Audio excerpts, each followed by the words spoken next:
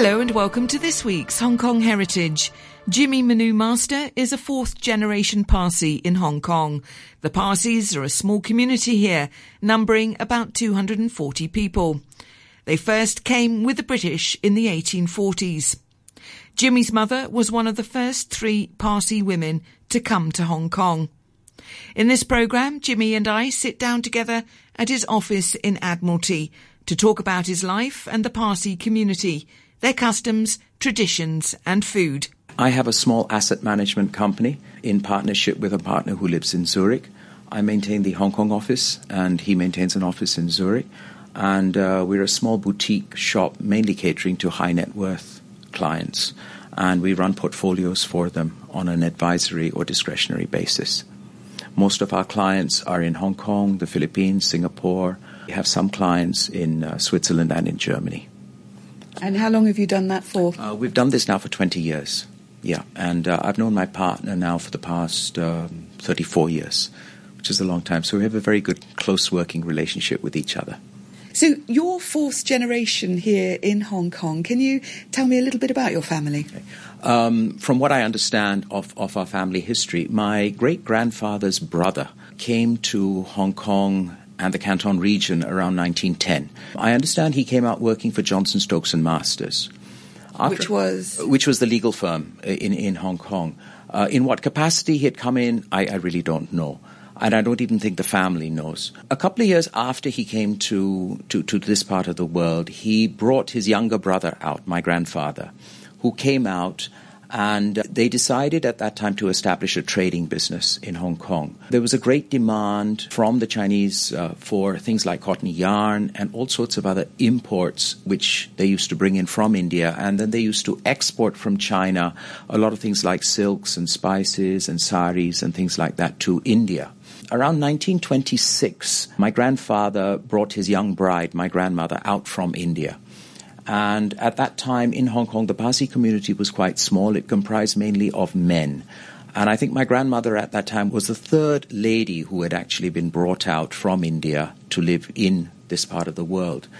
Because at that time, most of the men came out on their own. They stayed out in Asia for a couple of years and then went back maybe once every 2 or 3 years to see their families, see their wives, and perhaps procreate more children at that time.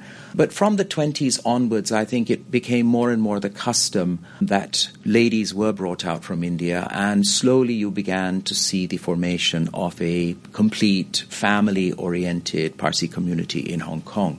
And that has continued right up to this day. So where did it was a fourth generation, yes. So what's that, your great-grandfather?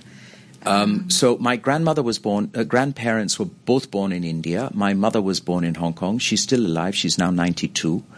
Then I was born in 55, and I've had my own children who were born in 85 and 89, respectively.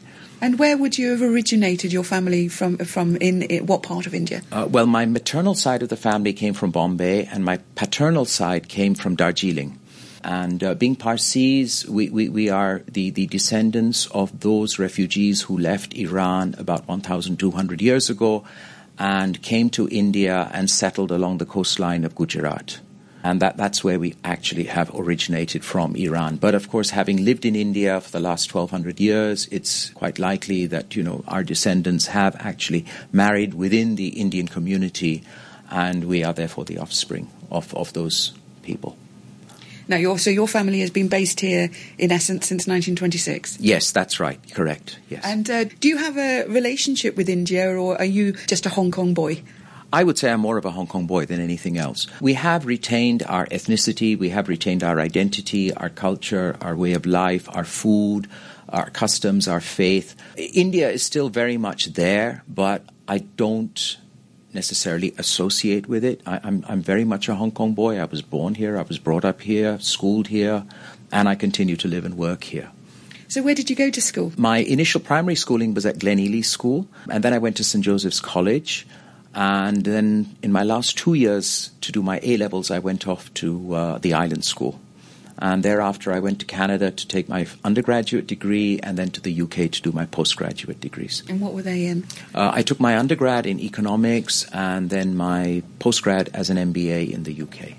Now, with the name Jimmy Manu Master, can you explain that to me? Minu is the name of my father. In Parsi and Indian custom, we always put the name of the father as your middle name. So therefore, you take your first name, which is Jimmy. Minu is your father's name, and then Master is the surname. This even applies to the girls. And both my daughters resent the fact that they have to put Jimmy in as their middle name, because they find it most unusual that, they have a male name in a female name. And they've constantly resented that.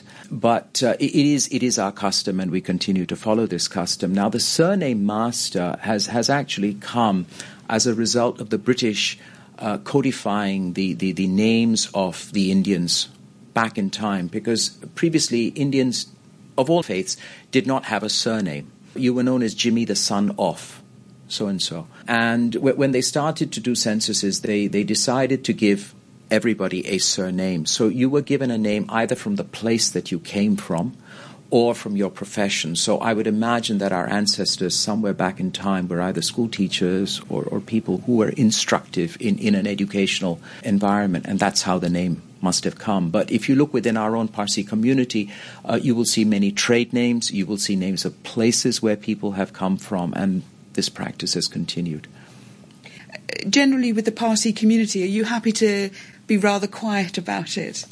Yes, I think as a rule, we're actually a very small community here. For the longest time, we numbered between 120 to 150 people. Now we have grown to about 240, primarily because a large number of young Parsi families have been sent out from India to work either in the banking and finance industry or in the logistics industry or in the tech industry, and therefore our community has grown. But if I look at the old, traditional, established families, I think we would perhaps number in the order of between 120 and 150, including children. And we have, I think, as a policy, maintained a rather low profile. We enjoy, our own company. And the community has a wonderful community center in Causeway Bay. We have our own cemetery. We have our own facilities for community use. And I think that the community has also, in economic terms, declined in the importance that it plays in Hong Kong's history. I think if you look back in time, there were far, far more Parsis in the China region. And most of them were involved in trade. Many of them had done extremely well. And I think after the First War, Second War, the majority of them went back to India. So what you have really are just a small number of people who resided in Hong Kong during both wars, and some of those who left Shanghai and came to Hong Kong post the Second World War. Now, you were saying if I understood, your grandfather he would have been involved in trading here, so cotton yarn, saris, going back to India. That's yes. Interesting. So the saris were made in Hong Kong? What they used to do was that the Parsis did a lot of embroidery work in Hong Kong and in southern China, because the needlework and fingerwork of the Chinese workers were far superior to what you would get in India. So they used to make sari borders in this part of the world and export them. And that was a huge business for many, many people. And that skill has been lost. And today, in many Parsi households, it's actually quite a point of pride to unearth these old sari borders and put them onto saris today and wear them at formal occasions. And what would you wear at a formal occasion? The Parsis wear a very simple garment. It's a white pants and a long white coat along with a black hat. And this would be worn at all occasions. This would be worn both for a wedding as well as for a funeral. And it's always made of white. And Is it cotton? It's made of cotton or polyester. Today, of course, you would have polyester cotton, but otherwise it would be just a cotton garment, yes. And, of course, the ladies would dress up in their saris.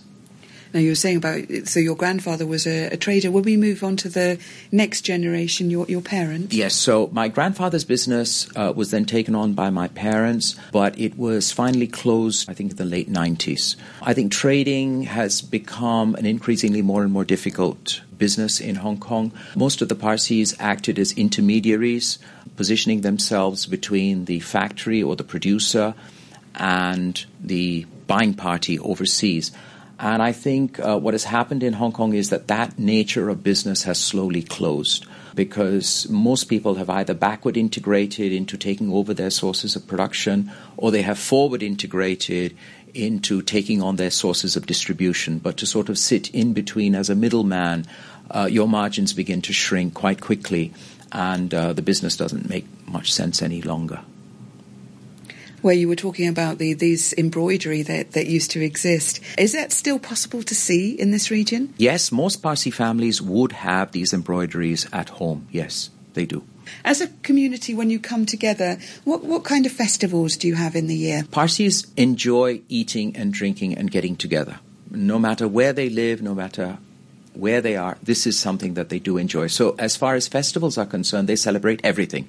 They will celebrate the Chinese festivals, they'll celebrate the Western festivals, as well as our own. Our New Year falls sometime in the month of August, and we have an Iranian New Year, Nowruz, which is celebrated on the 21st of March, which is the spring equinox.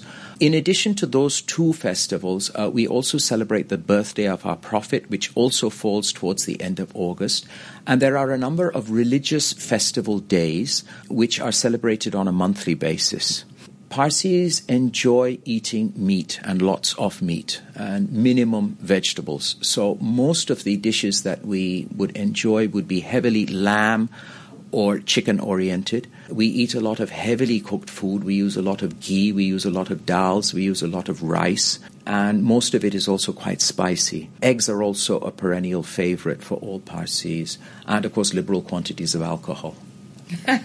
Do you have any sweets and desserts? The sweets and desserts are, there is one dessert known as kulfi, which is made from milk and soy and pistachio or something sweet, which is served similar to an ice cream at the end of a meal. But otherwise, I think Parsis do also enjoy a lot of the Indian sweets that are commonly available. And when you say alcohol, any particular type? Well, in the past, it used to be a lot of brandy and whiskey, but I think today, now, Parsis have sort of spread out into drinking a lot more wine. Any type of spirit. I think people just enjoy drinking. And when you look back at 4 generations ago, when your great-grandfather came to here from India, was that because it was part of the British Empire? What would have been the instigator for that?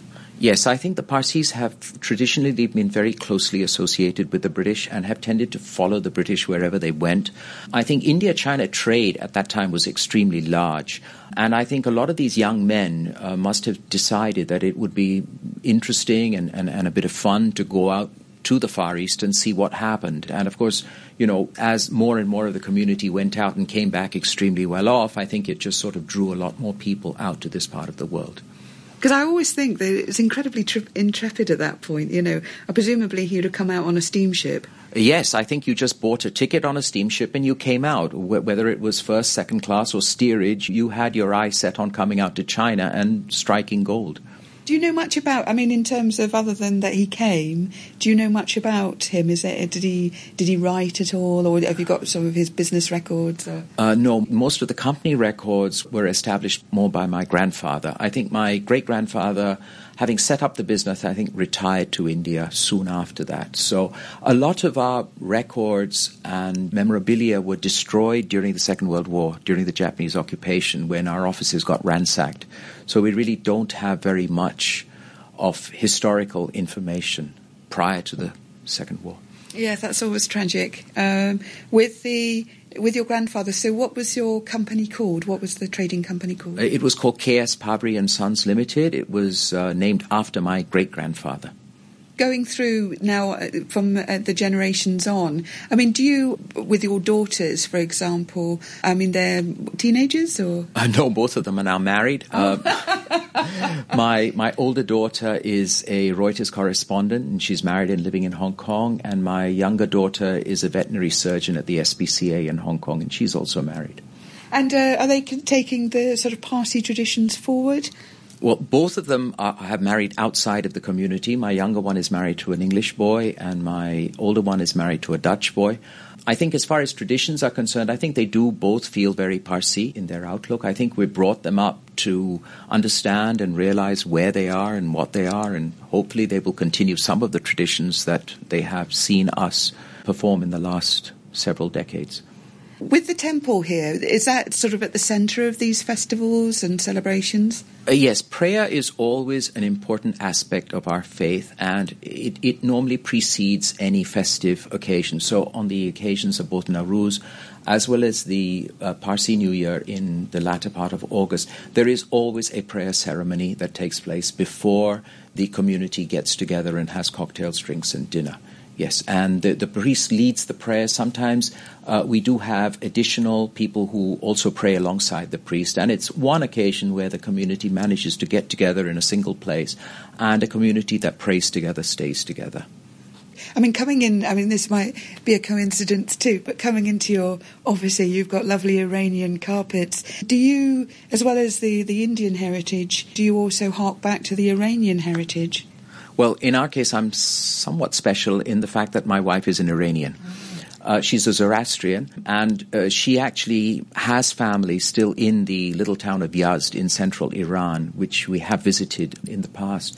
So yes, there is an Iranian aspect to our culture at home as well, because my wife is very proud of her Iranian heritage and culture, and she tries to bring a little bit of that into our day-to-day lives. And what's her name? Nilufer, which means water lily. And did you meet here? No, we met in Bombay. For somebody who's completely outside, so forgive my ignorance, when you describe your wife, you say Zoroastrian. So Zoroastrian is separate from Parsi? Yes. Zoroastrianism should not be confused with Parsi. Zoroastrianism refers to the faith.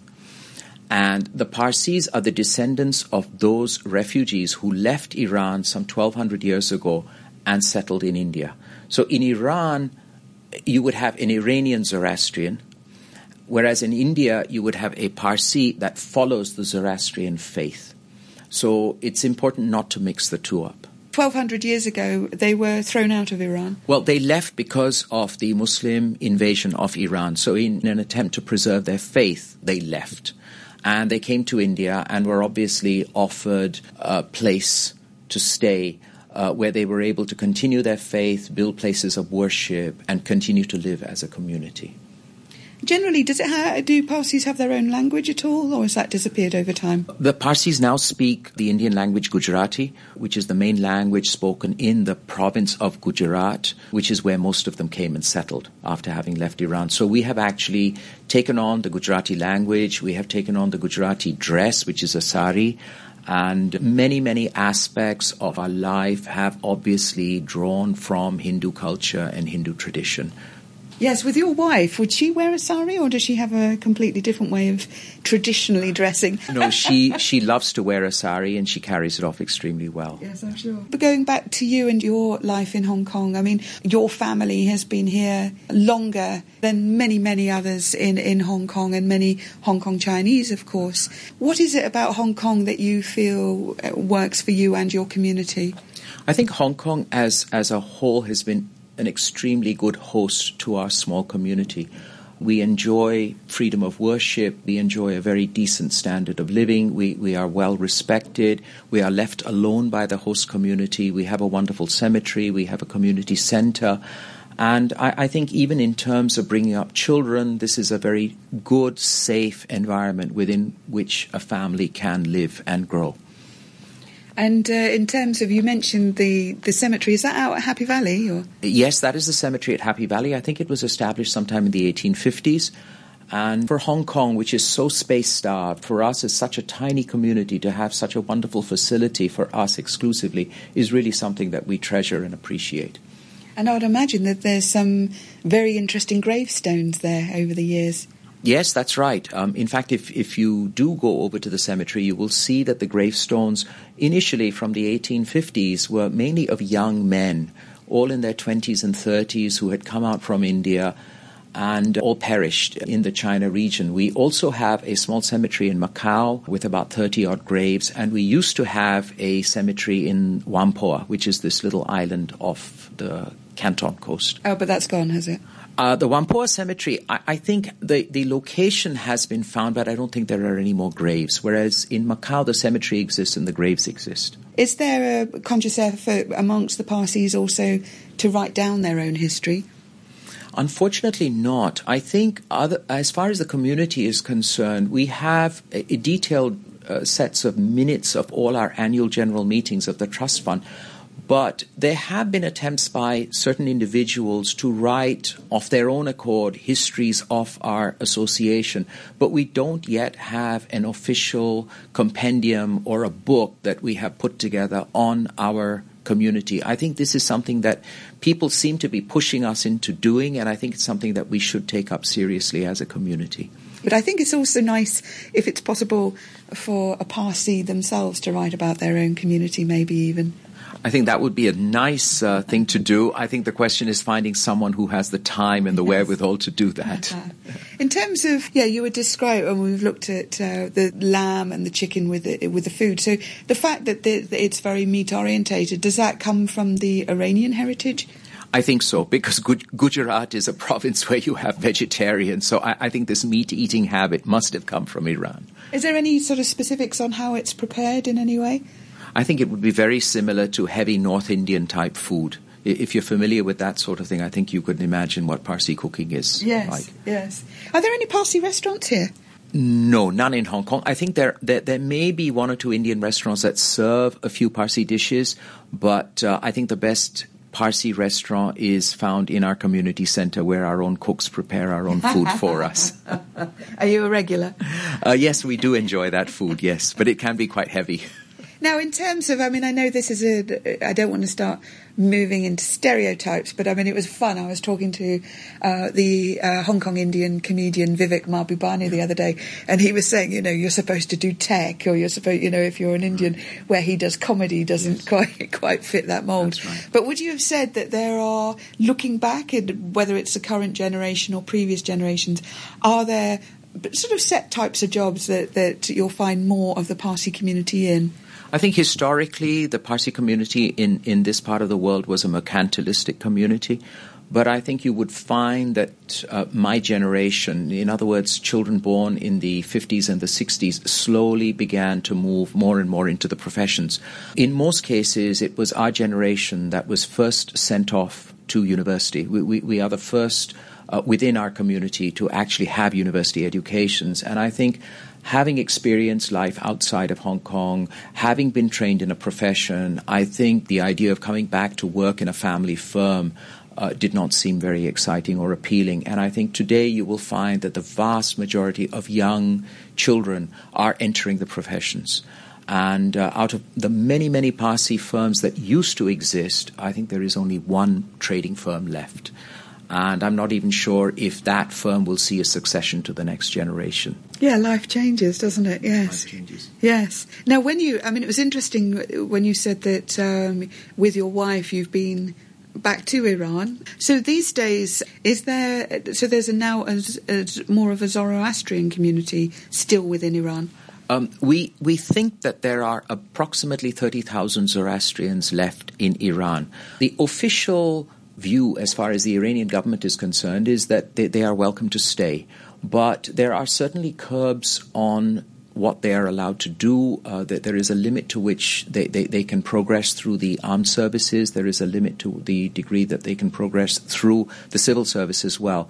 And being surrounded by a Muslim majority, I think the Zoroastrians are acutely aware of their minority status and try and keep as low a profile as possible, not to arouse unnecessary interest. Within your home, which language do you speak? We would speak primarily English and perhaps intersperse it with a bit of Gujarati. And does your wife miss speaking Iranian? Actually, my wife was born and brought up in India, so she's fluent in Hindi, Gujarati, Marathi, English. Her comprehension of Dari, which is a dialect, an Iranian dialect, comes from the fact that her parents used to speak that in India. So with 4 generations of your family here, how does it make you feel to know that you go back, over, nearly a century here? It's a source of comfort, I think, that we actually have 4 generations, and my children are now the 5th. Living in Hong Kong, and I hope that our children also realize that Hong Kong has been very good to us, and that they should seriously consider spending their lives here as well. Where did you, when you were saying about where you went to school and things, where were you born and grew up? District-wise, when I was born, our family had a home on Wyndham Street, and then 2 years later, in 1957, we moved out to Repulse Bay, and we've stayed there since. Oh, wow. So you grew up Repulse Bay in the 60s. That's not bad. Yes, that's true, and we're still there. seen the changes in the 60s and 70s, do you sometimes have nostalgic feelings about some of the buildings that have gone? I think it's sad that we have destroyed many of our heritage buildings, but I do sense that there is now an awareness that whatever we have left needs to be preserved, and I'm all for preservation today of whatever little we have left. And in terms of, when you were saying about your daughters moving forward, I mean, so one's a journalist and the other is a vet, yes. Right. Yeah.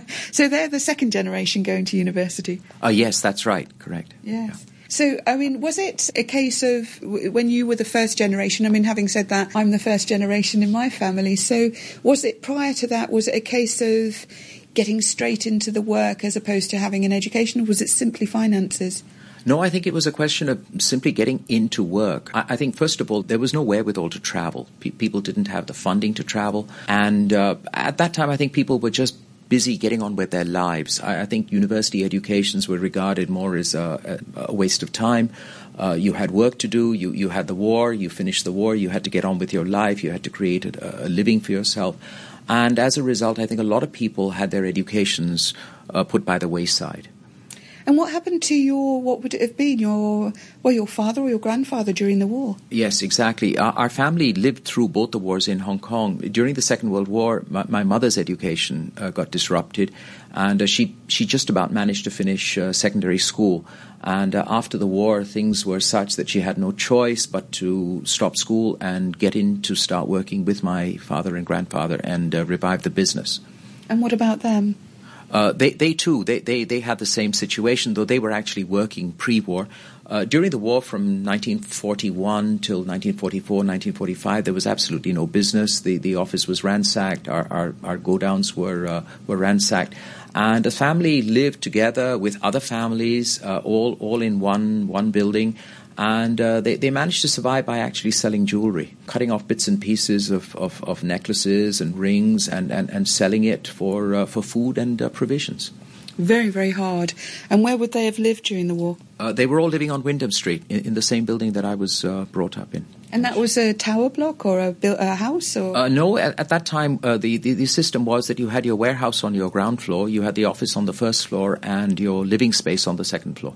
And with the trading company, was that more, as you say, you mentioned the go-down, so where were they? They were right below the office. You kept your goods below you. So they would then be boxed up and sent. So it wasn't a case that you had any retail space? No, this was not a retail operation. It was a wholesale operation. You bought, you transshipped, and you continued to do that.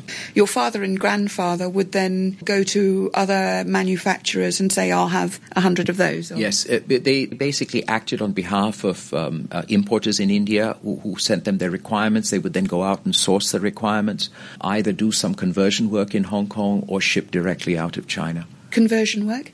It could be repackaging, it could be labeling, it could be sizing, could be any of these things. And you were never tempted by that kind of trade? No, I think by the time I came back to Hong Kong, I felt that this sort of business, the way it was continuing and with the changes that were taking place, that I didn't think that this was going to be sustainable going forwards. My thanks to Jimmy Manu Master, talking there on his Parsi heritage. Thanks for listening, and join me next week on Hong Kong Heritage.